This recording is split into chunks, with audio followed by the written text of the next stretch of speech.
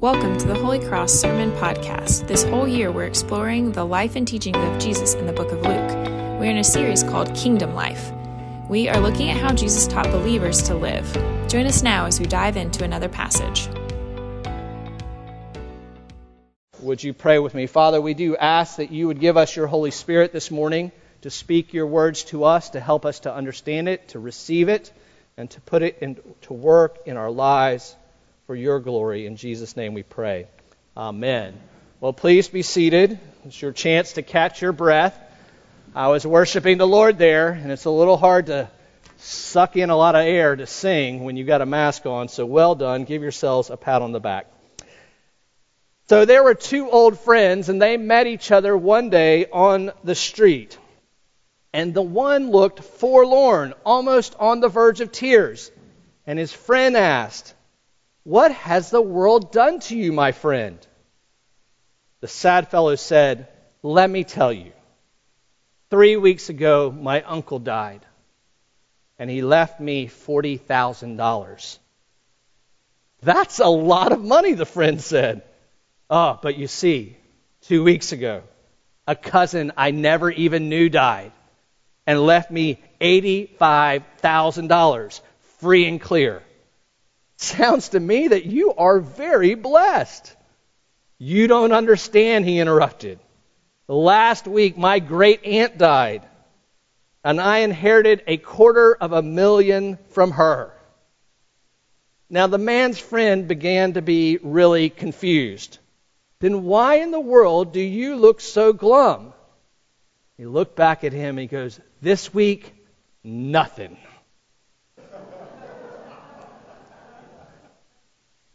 See, now that's a story about missing the big picture. You have a $375,000 windfall, and you're still sad that there's not more, right? I feel like if that's you, you've missed something that's very important. And it makes me wonder this morning, how many Christians are still trying to understand the big picture of life in Christ? I wonder, what would you say is the big picture of life? Perhaps you're sitting here this morning going, "Well, I don't know. What is life all about? I'm not sure." Or you've been following Jesus for some time, and internally, and certainly not publicly, you never admit this, you're thinking, "Am I really doing this right?" Or maybe you've been a Christian for your whole life, for a long time, and it's not even interesting anymore. It doesn't elicit any emotion. And in fact, you're tired. I hate to say it, but for many, these are the prevalent positions. I'm not sure. What am I doing? And who cares? I want to ask this question this morning. How do you know that you're living out God's big picture? How do you know if the kingdom of God, the kingdom of life, has actually come to you? There's this seminary president who said, "Very few things honor and glorify God more than the sweet fragrance of a thankful soul. It expels gloom and ushers in sweet peace and blessed hope." And this is exactly what happens in the story of the leper's encounter with Jesus. And it's meant to be the same with all of us. Author Brennan Manning proposes this: is it possible that God is more interested in the gratitude of our hearts than anything else? And we see this very thing at work in Luke's gospel.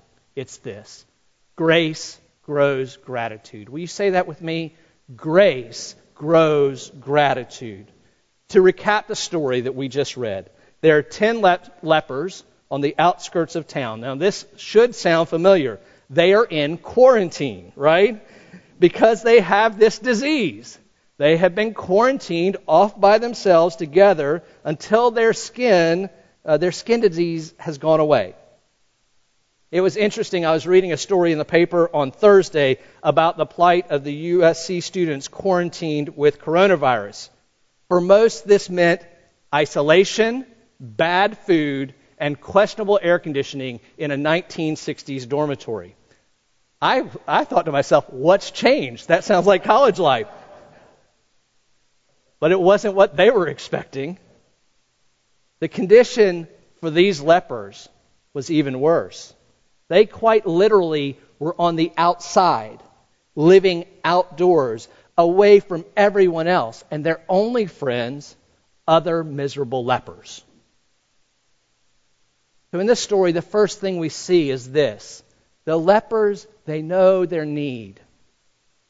They are living out the famous Bonnie Tyler song. No, not Total Eclipse of the Heart. It's her other famous song. My apologies to Bonnie Tyler fans. You know the one from Footloose? Does anybody know it? I need a hero, right? I need a hero. I'm holding out for a hero till the morning light. He's got to be fast and he's got to be strong and he's got to be fresh from the fight. I need a hero. That one. You know that one?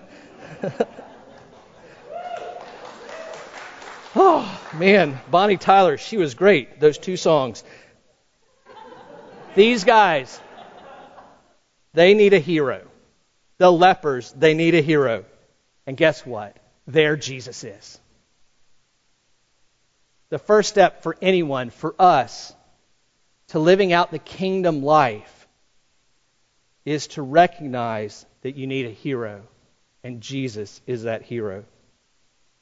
Many of you might be familiar with the first step of Alcoholics Anonymous. We admit that we are powerless over alcohol and that our lives had become unmanageable.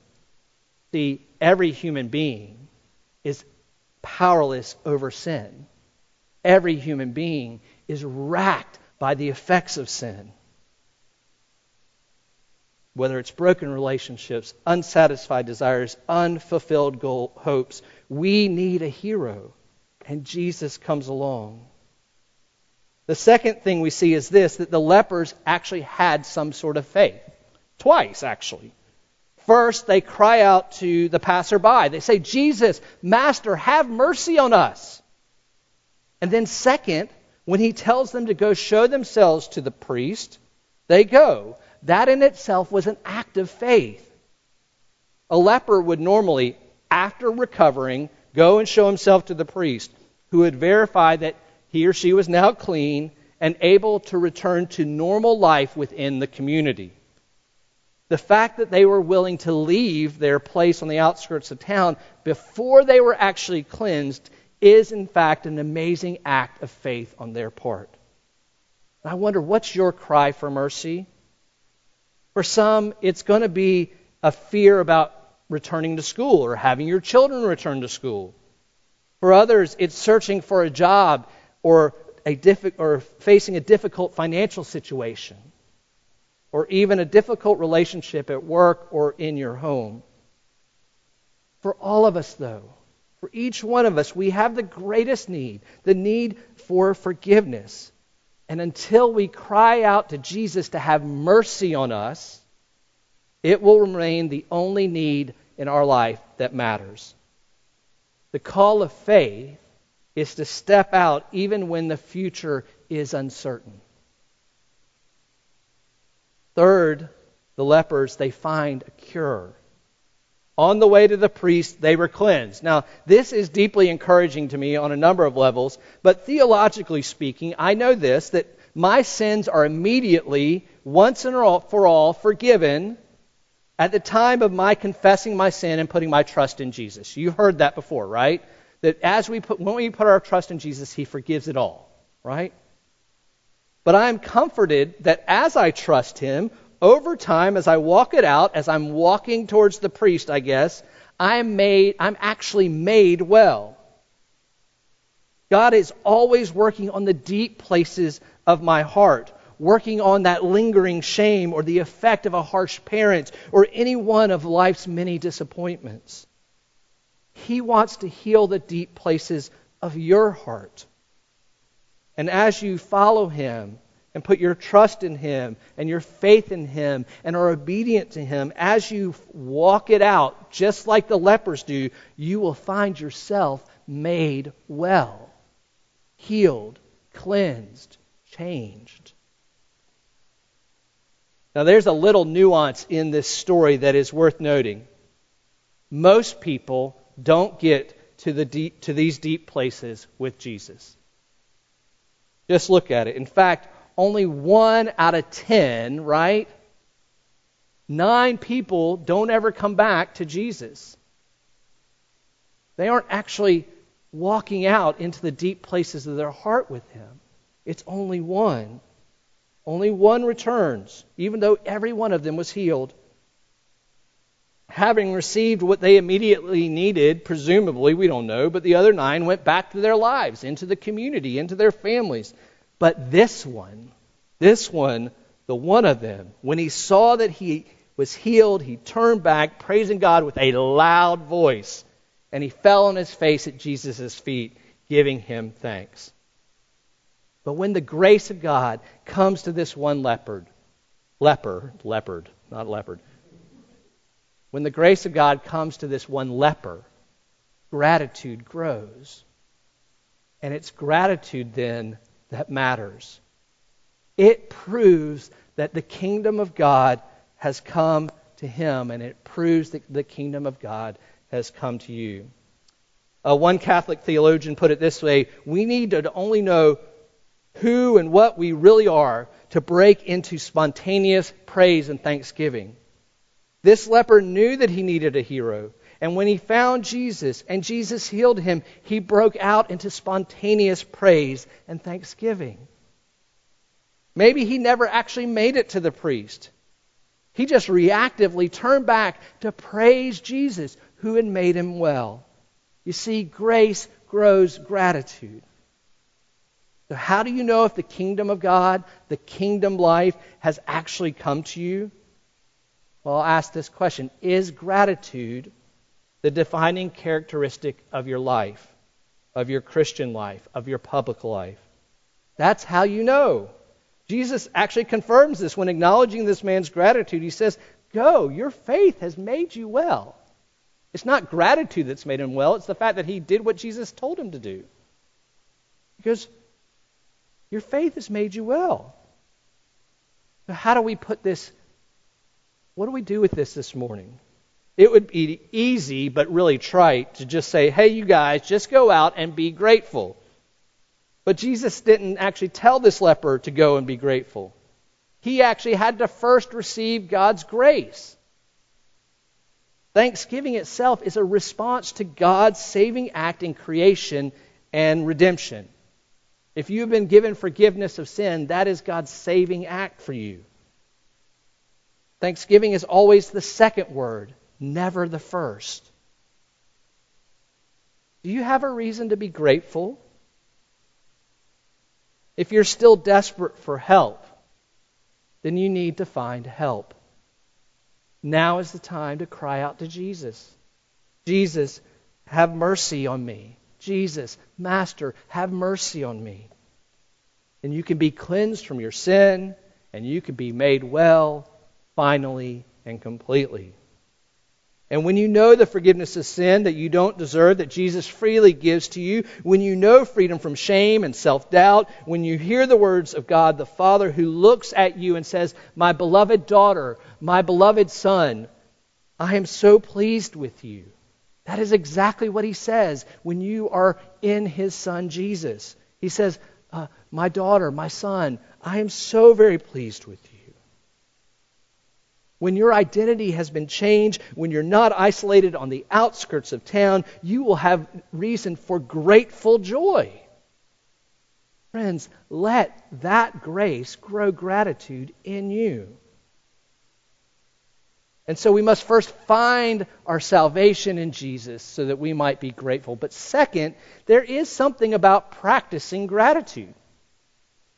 We can practice being thankful. Did any of you see the Mr. Rogers movie last year? It was we watched it on in coronavirus quarantine because it was fresh. But we watched this movie, and I loved Mr. Rogers growing up because we only had 3 channels, and he was on one of them.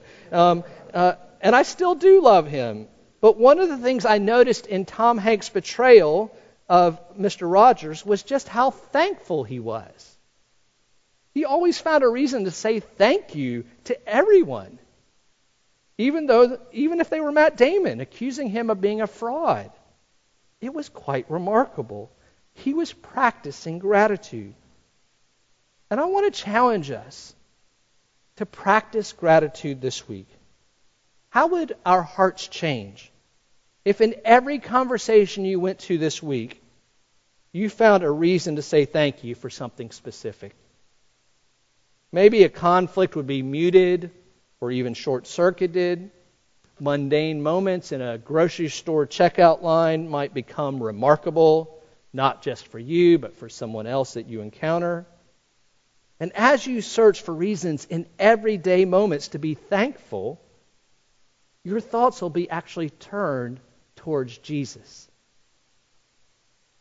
Because you'll remember the person in front of you is just as loved by Jesus as you are. Every human being, even the worst ones in the whole wide world, are loved by Jesus. And as you think about His grace to you, gratitude will grow as you try to give it to somebody else. Your thankful soul, as the seminary president said, will expel gloom and usher in sweet peace and blessed hope. Friends, God's grace breaks into our lives and brings peace and hope. Gratitude breaks forth from our lives and likewise brings peace and gives hope to us and to others. That's the beautiful big picture of the kingdom life. God's grace breaking in and gratitude breaking out. That's what the kingdom life is all about. Let's pray.